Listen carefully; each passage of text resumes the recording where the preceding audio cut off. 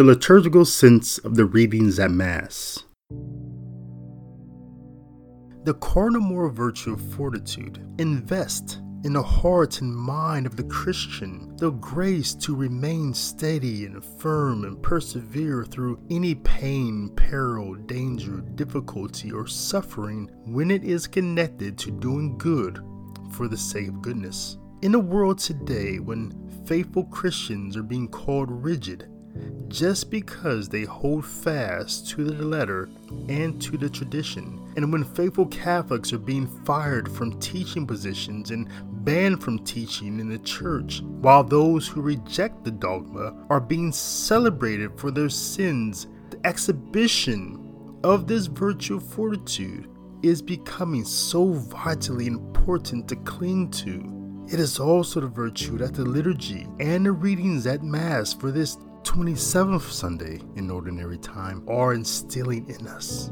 The first reading at today's Mass comes from Habakkuk chapter 1 verses 2 through 3 and chapter 2 verses 2 through 4. An important tool employed in Old Testament literature to discover God's will for his people is filing a complaint against God.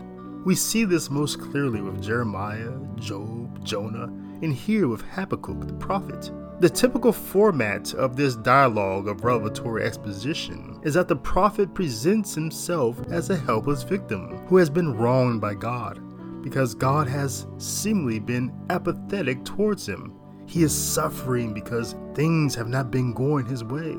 God hasn't intervened in his life and made things better. Perhaps you too have had conversations with God like this. I know I have.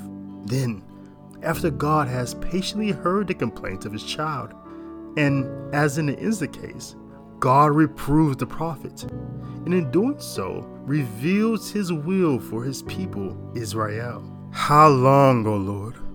I cry for help, but you do not listen, says Habakkuk. I cry out to you, violence, but you do not intervene. Why do you let me see ruin? Why must I look at misery? Destruction and violence are before me. There is strife and clamorous discord. Habakkuk's complaint goes on for several more verses, but after he has completed it, notice his confidence in expecting God to hear him and respond.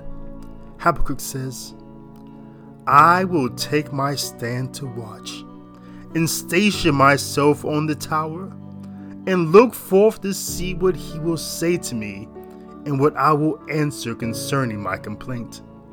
The text does not tell us how long Habakkuk waited for an answer, but merely says, Then the Lord answered me. It is important to know that the prophet's complaint filed against God is not just for himself, rather, as the messenger, he is crying out on behalf of all the righteous people of God. And likewise, God's response to him regards all of his people. In the instant case, God issues 5 woes against the unrighteous that he reveals to Habakkuk as visions. In today's reading, God prefaces these visions with the encouragement to the people of God to embrace the cardinal moral virtue of fortitude, saying, For the vision has its time, presses on to fulfillment, and will not disappoint. If it delays, wait for it. It will surely come. It will not be late. The rash one has no integrity, but the just one, because of his faith, shall live. It is true. We have fortitude to endure sufferings in the world at the hands of evil, not because of mere human capacity to survive or because we've taken an anxiety medication, but rather we endure because we have faith. We have the evidence of things not seen. This is the reminder given to Timothy by the Apostle St. Paul in today's second reading from 2 Timothy chapter 1 verses 6 through 8 and 13 through 14, writing, I remind you to stir into flame the gift of God that you have through the imposition of my hands. For God did not give us a spirit of cowardice, but rather of power and love and self-control. So do not be ashamed of your testimony to our Lord, nor of me, a prisoner for his sake, but bear your share of the hardship for the gospel with the strength that comes from God. Take as your norm the sound words you heard from me. In the faith and love that are in Christ Jesus, guard rich this trust with the help of the Holy Spirit that dwells within us. What the apostle taught was true then as it is today. We have fortitude because we have faith. And we have faith because we have the evidence of God living with and within us. The power to overcome all things in this world through faith.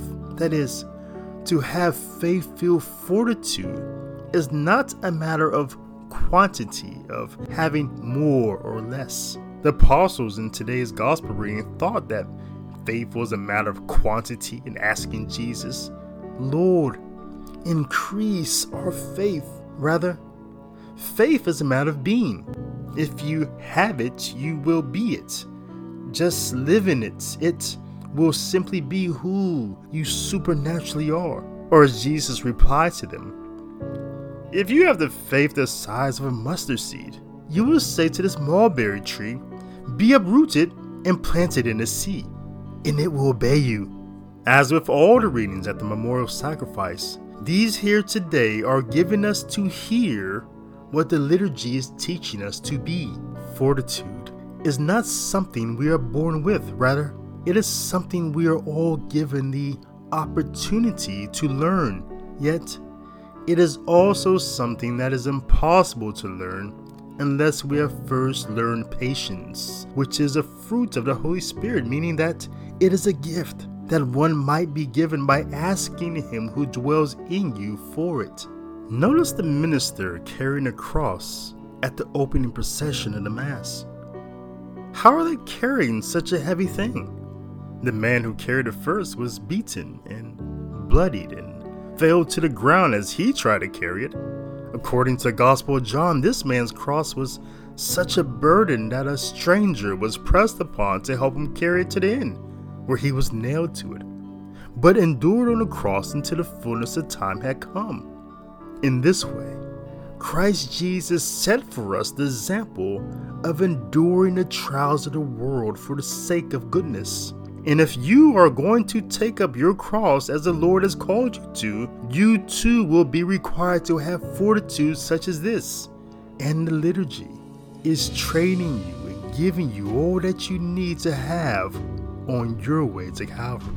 Certainly, the idea of being patient with the liturgy is just as lost on those who become frustrated when the Mass extends past 1 hour as it is with those in the world who pass on enduring suffering or being patient with anything.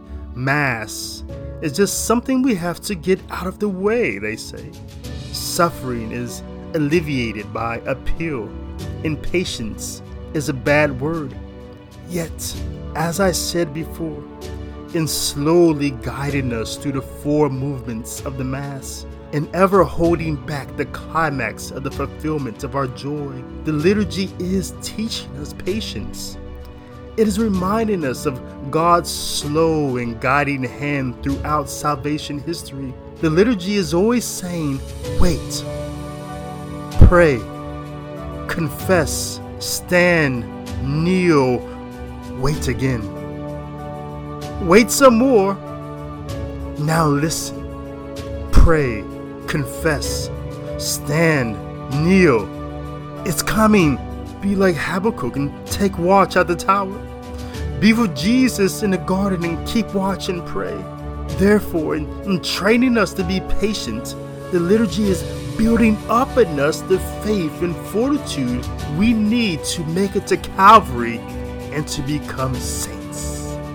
This is just one way how the readings at Mass this Sunday connect to the liturgy and how the liturgy is forming us how to live our lives in the world. Be in the world which you have received through the liturgy. I am David L. Gray. Visit me online at davidlgray.info for more content and context about the liturgical sense of the Scriptures.